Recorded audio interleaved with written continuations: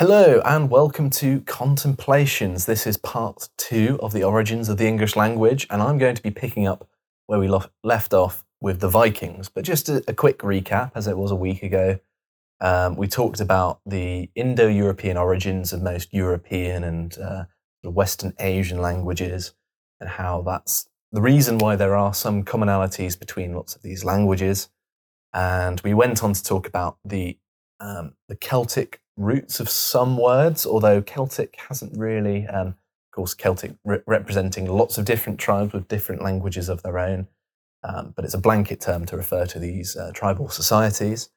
They didn't necessarily contribute nearly as much as the Anglo-Saxons, and of course that includes the Angles, the Jutes, and of course the Saxons themselves. And these languages, of course, come from North Germany, southern Denmark. And so this sets the basis for what is English and is referred to as Old English. And this, of course, has changed over time. And one significant thing that the Vikings did was change how it was spoken to a certain extent. I'm going to be talking a little bit about that, then talking about the Normans, and then talking about Middle English and later English, as well as going into words that were introduced to the English language from the colonial times, so a bit recent. I'm going to be reading some Chaucer and Shakespeare to give you examples of Middle and early modern English, so you have a frame of reference. But hopefully by the end of this, you're going to have a good understanding of the sort of loose timeline of the English language. Of course, I'm not going to be going into any of the sort of pedantic linguistic terms that you need a dictionary to understand. I'm going to try and keep it relatively simple and talk about how the language changed in a meaningful way to an English speaker, be it native or not, as well as going through some of the history that shaped that. So I want you to cast your mind back to Scandinavia in the 9th century. You probably might find that quite difficult to do, but land was relatively unfertile in many places. It certainly wasn't as fertile as some parts of the continent or the British Isles, and this made life difficult because there was an ever-growing population in Scandinavia compared to, say, the continent. And so to avoid basically mass starvation, people would draw lots, and whoever drew the short straw, I'm not sure whether it was straws or how they exactly drew lots, but people would basically rely on chance as to whether they would stay in their native country or would have to just be sent off and leave. And this is the main motivation for many of the Viking invasions, and so it makes you perhaps a little bit more sympathetic towards the people who did it, because of course the sort of English narrative is that they're a bunch of murderers and rapists, and they're just out for blood and plunder. A bit like pirates, where they've clearly made a choice to behave like this, but it is not exactly like that. It was a product of circumstances, and although they certainly did bad things, and I'm certainly no apologist to the Vikings as far as I'm concerned, they terrorized my ancestors. Although it is worth mentioning, I do have 1% Norwegian ancestry from my Scottish side, but no Danish whatsoever. So the Dane law had no effect on my ancestry whatsoever, because the very far south and the very far north, where the Danes didn't really mess about. But I do have 2% Anglo-Saxon and 0.5% French. This is, of course, relevant because it's worth mentioning that these people, they may not have had as much of an effect on, say, the genealogy of the British people, but they've certainly had a significant effect on the language we use. Like 0.5%, should I say, French is a lot less than French, a lot less influence than French has had on our language, should I say. I'm a bit tongue-tied. I've come off from doing the live podcast with Dan. This is recording on Tuesday. I've had a couple of beers, but don't worry, this isn't going to affect the quality of Contemplations. Although when I'm reading some of the Middle English verses, I may struggle with some of the correct pronunciation, sorry. But anyway, back to the Vikings, and specifically the genealogy. Most modern English people have about a third of their genes from the Anglo-Saxons, it's worth mentioning, which is a reasonably high amount. I was actually quite surprised it was that much, because my understanding was that they didn't have as much of an imprint on the genes of Britons as their language and culture had affected us. But it seems like a third is a reasonably generous portion. Of course, it varies depending on what part of Britain you're from. If you're Welsh, or if you've got lots of Celtic genealogy like I do, then it's going to be far, far less. But I just thought it was interesting to compare, but this isn't necessarily the focus today. But it's worth to sort of contextualise, I suppose, how important the linguistic influences are over perhaps others. So the first Viking raid on the British coast was the monastery of Lindisfarne, and this is relatively famous, but this is off the northeast coast, and this was in 793 AD. So we're long since past, 8,000 years ago, BC, with the Indo-European languages. So there's a long period of increasingly regular Viking raids, and then around 860 AD, these Viking raiders began settling in Britain, normally starting around sort of the East Midlands, certainly the east coast of Britain. But eventually they took over Northumbria, East Anglia, and parts of Mercia as well, Mercia being sort of the Midlands. And of course, there's a map up here, but just to explain it to you while you're listening, this is representing the kingdom of Guthrum. So this is a specific period in this history. And of course, the borders changed a fair amount. So this is just a general vibe, but depending on which period of history you're talking about, this could change a lot. But this, I think, this period represents where the Danes and the Saxons had influence, I suppose. So you've got sort of the West Midlands being more Anglo-Saxon than the East Midlands. Kent being more Anglo-Saxon than East Anglia. And of course, the term East Anglia, which is the term we use to this day, comes from the Angles. So you tend to get a lot of clues as to Britain's history from the names of places. And if you know what to look out for, a name tells an awful lot about a place. But we'll certainly be getting onto that later. But yes, the Danes settled East Anglia all the way up towards sort of Durham way, and then eventually they stop up sort of Scotland way. But yes, and then you've got more Celts in Wales, which of course, as we covered before, was the Anglo-Saxon name for foreigner. And around sort of this Viking period, Devon and Cornwall, down in the southwest, my neck of the woods where I grew up, became vassal states or direct parts of Wessex, which was an Anglo-Saxon kingdom. But I'm not going to get too much into the history, and I'm sure Bo in Epochs has something far more of a deep dive into that if you're interested. It might be a good complement to this. But because, of course, the Vikings were largely Danish, their language was largely mutually intelligible to the Angles, the Saxons, and the Jutes that had settled in England, because back in their point of origin, they would have more or less been neighbours. And so it makes sense that there's a lot of overlap there. And it wouldn't necessarily be the same as, say, American English and, English, or Australian English and American English, or vice versa. You get the idea. It's not like that where, there's a slight accent. There are differences in words and things like that. But there's more of a shared history than, say, modern day English and, I don't know, modern Italian. In fact, there's a big deviation there. But of course, there's still some shared points of origin. There's some shared overlap. You can kind of understand some words. Perhaps a more accurate example would be modern French and modern English, although the Normans come in and make that a bit more complicated of a comparison. But in the lands that they conquered, this is the Vikings, of course, they did live alongside the Anglo-Saxon speakers, and once they'd conquered the lands, they weren't necessarily interested in murdering, killing them. It wasn't necessarily useful for them. They wanted people to run farms, and having a larger population to do that was helpful. And so they did coexist with one another. I don't know how civilly that was, but we're not necessarily, again, going into the history. This is just language.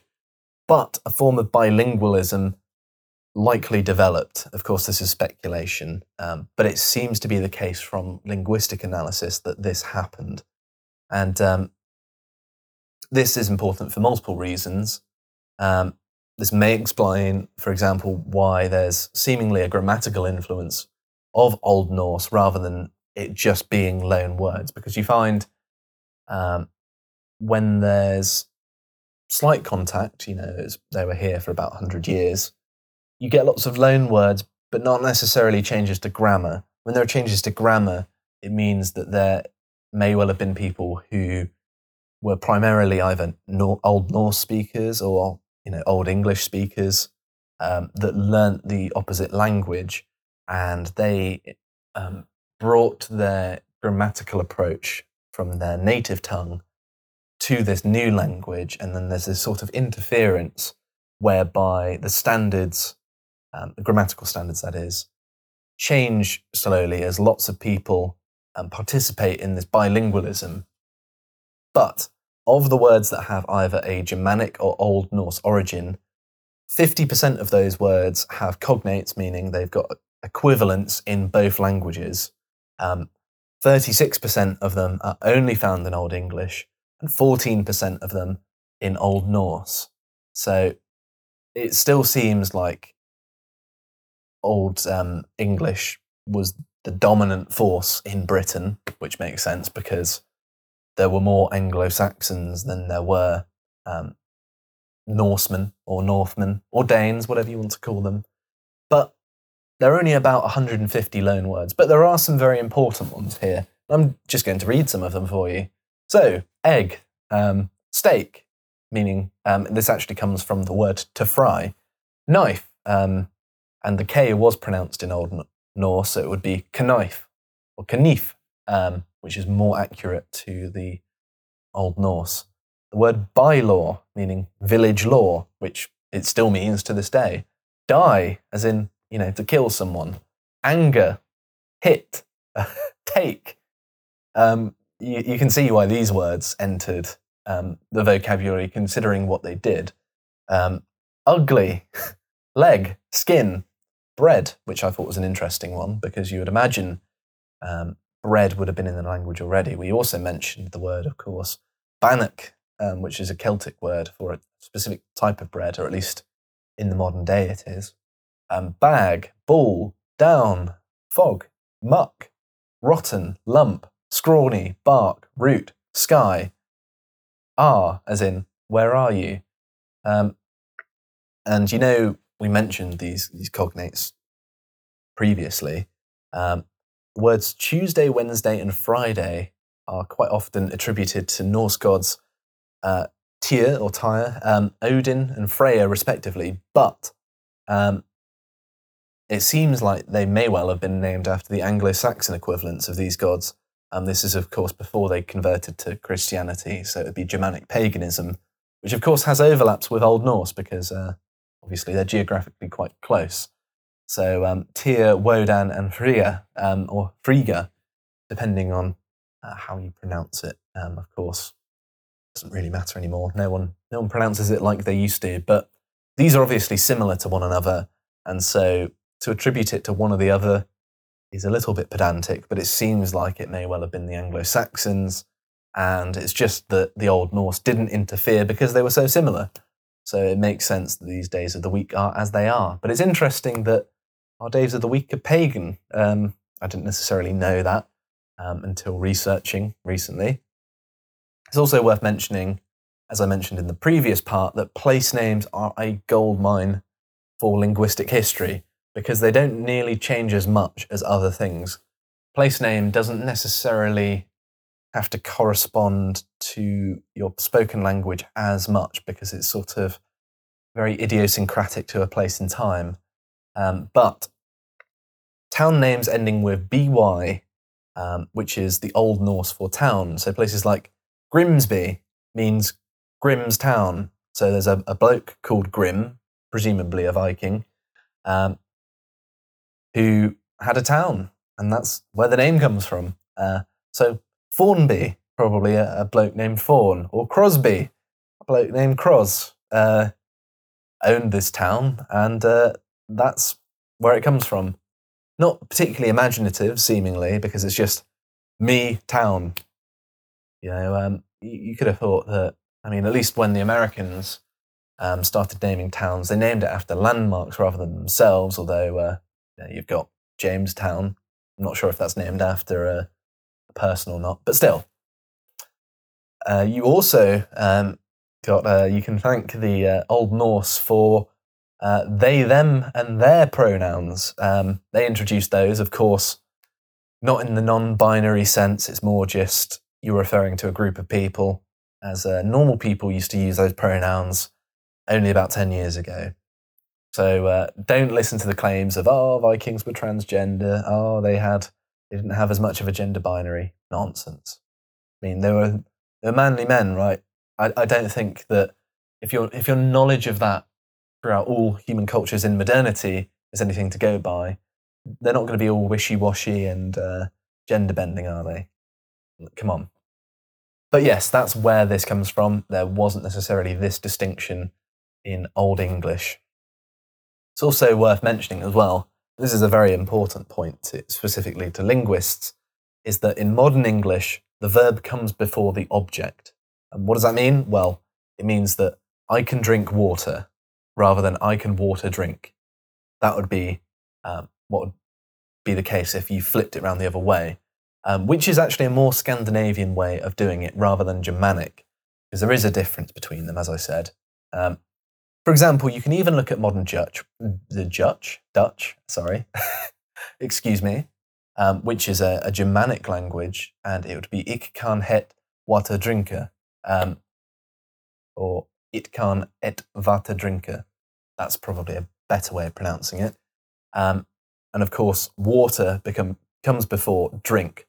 So rather than I can drink water, it would be I can water drink, which to an English speaker, you can understand what's being said, but it sounds very, very grammatically wrong, doesn't it?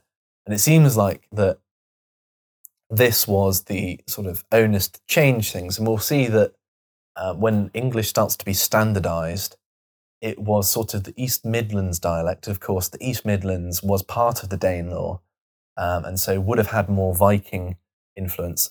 That was the language that was the standard to standardize, I suppose.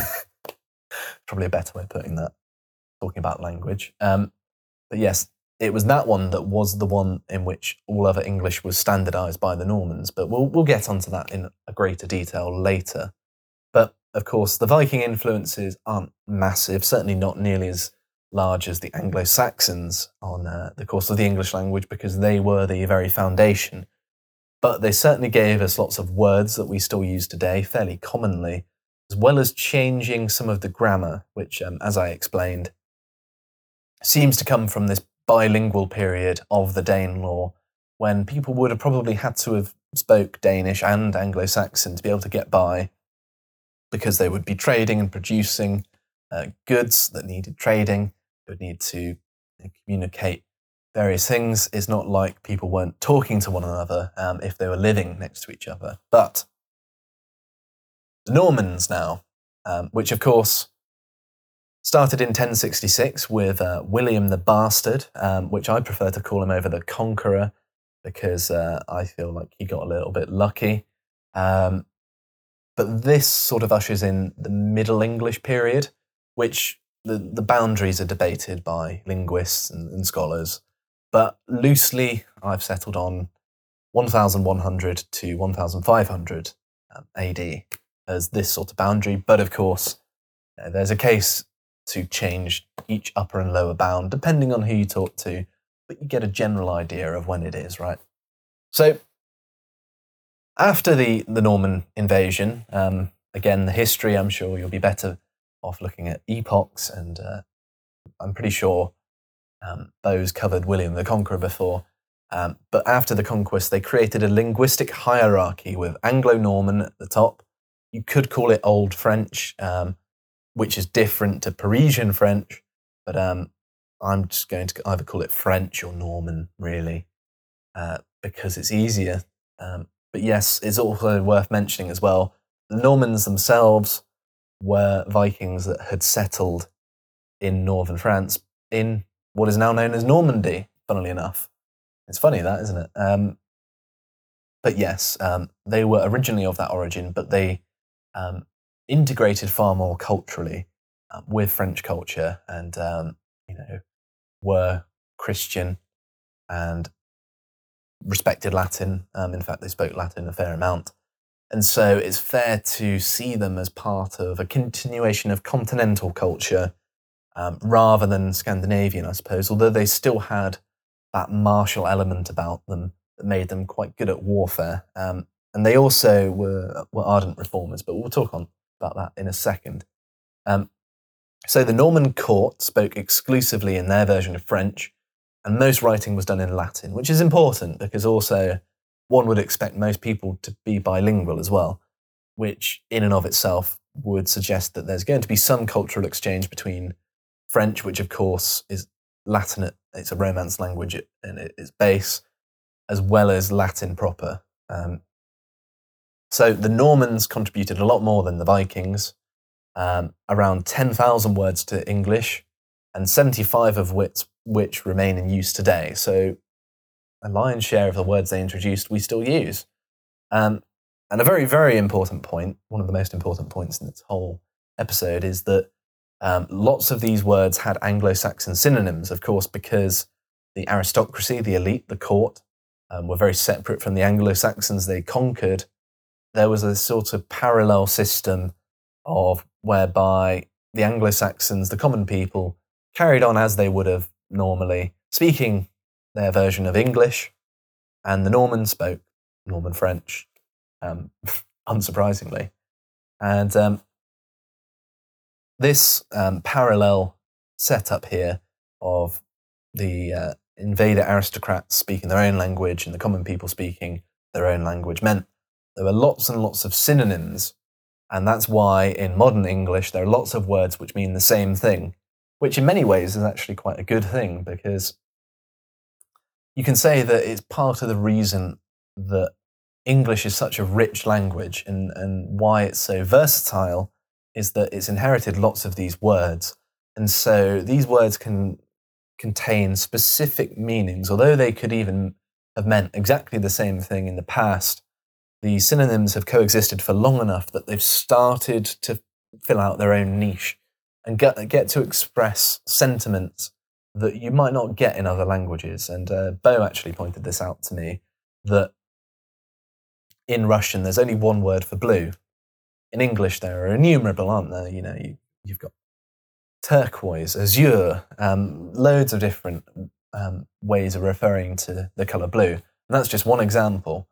And it adds a lot more poetry to a language. And as I'll get onto later, in Middle English, we start losing the inflection, that thing that adds the poetry. If you remember back to me reading Beowulf, there was almost a sort of, it reminds me of Italian in that there was an E at the end of words that would be pronounced. It wasn't so hard and cut off, but this starts to fade out. But then the introduction of new words means that you lose this inflection, but you gain a richer vocabulary. And so you don't necessarily simplify your means of expressing yourself. It's simply changed the manner. There's more words, but it's less about intonation necessarily, which is good for me because I'm quite monotone, so good. So, at the end of the Middle English period, Norman French made up about 30% of the vocabulary, which is a sizable amount, really, isn't it? because, of course, this was spoken by the aristocracy, but they still had to interact with people, didn't they? You can't rule a people by just simply not talking to them. I think it must have been begrudging if they truly adopted French culture to talk to people that were beneath them, but I guess they must have done it for this cultural exchange to happen.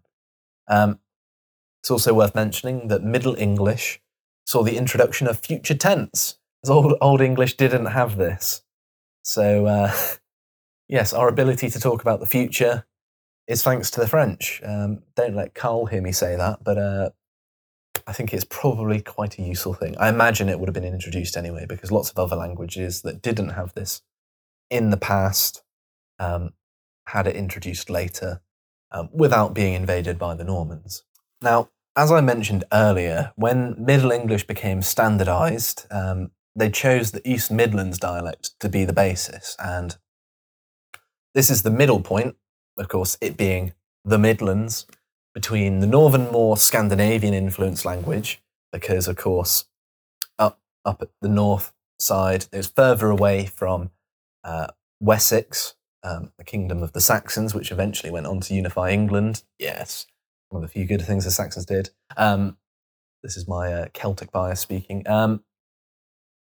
And they were less influenced by them and therefore had more Norse influence than the South. Of course, the South being far more Anglo-Saxon, and so it makes sense that you pick a place in the middle where there's probably going to be the most common ground, and so they used this to standardise it, which is quite sensible actually and pragmatic by the Normans. They could have just said, you will need to speak Norman French, and there wouldn't have been a lot that people would have done about it other than maybe not be able to learn it.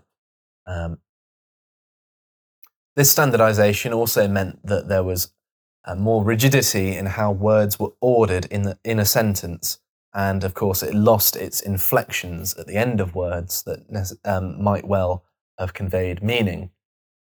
This may also well have been eroded by the fact that they would have made communication between Old Norse and Old English a bit more complicated, because of course they wouldn't have understood the inflections quite as well as the words, because it's more culturally specific. It is also worth mentioning as well that this was already on the decline before the Normans turned up, and it just seemed to be a trend that accelerated, which may well have happened anyway. But by around about 1300, we find someone adding the following note to a margin of an Old English text, and it says, "Non appreciatum propter idioma incognita," or "not appreciated because unknown language."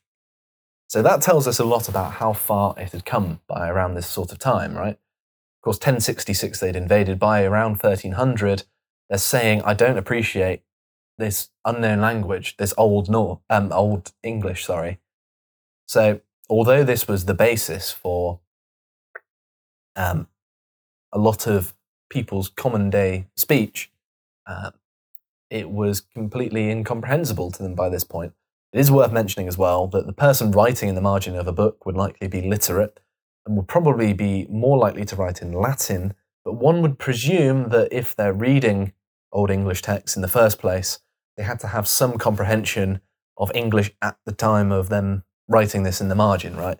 They wouldn't just set out to try and read the text without any comprehension of it, because that would be a fool's errand. It's not like they had dictionaries at the time that they could kind of look up words. They actually had to learn the language. So it's fair to say by this point, the Old English period was definitively over. If people are saying, yes, I simply can't understand this anymore, it makes sense. And you'll see what I mean when I actually read out some Middle English, because it's very different to Old English, because you can actually understand what's being said. I know there were some people in the comments saying that, yes, I understood what you were saying, but I think they were non-native English speakers, and I think that interferes somewhat. But it's also worth mentioning that the Normans did a lot of restructuring of institutions, and so a lot of the words that entered English, of these 10,000, obviously I'm not going to read them all, reflected this. And you can also get a measure of how the Normans influenced our culture based on what kind of words were introduced. And I'm going to go through some in categories because you get a measure for how this post-Norman society operated. So first and foremost, let's go through some legal terms. Attorney, bailiff, chancellor, chattel, country, court, crime, defendant, evidence, government, jail, judge, jury, larceny, noble, parliament, plaintiff, plea, prison, revenue, state, tax, verdict. And these are all sort of legal terms that are synonymous with the law today. If we were made to, list some English terms that were to do with the law, these would be the ones, right? And these all have their roots in Norman French. Of course, I'm not reading the original. I don't think that's necessarily that useful. I mean, if you're interested in the original terms, I'm sure they're online somewhere and there's someone far better qualified to pronounce them correctly than me. I mean, my modern French could leave a lot to be desired, so I'm not going to try my hand at Old French. So this is the quintessential example of the cognates. So the Anglo-Saxons did the farming and the French did the eating. And so the words used correspond to who's doing what here. So the first word for the animal comes from Anglo-Saxon, and the word for the cut of meat comes from the French. And this still works to this day, right? So for cow, Anglo-Saxon, beef would have been the Norman French. Calf and veal. And then you've got swine and or pig and pork. Sheep and mutton. Either hen or chicken and poultry. Deer and venison. And of course, these differences highlight quite nicely the hierarchical structure that the Normans set up, doesn't it? Because the Normans are eating the meats, the nice cuts of meat, and the Saxons are doing the hard work of farming it, probably selling it to them. But you've also got the word boil and broil, butcher, dine, fry, roast, and stew. So means of cooking also come from Norman French. And whenever the French criticise our cooking, say, our terms for cooking come from your language. If we've messed it up, it's your fault. Thank you for watching that clip from my series Contemplations. If you want to sign up to the website for £5 a month, you can access that series, which comes out 1 p.m. every Saturday. Thank you for watching, and goodbye.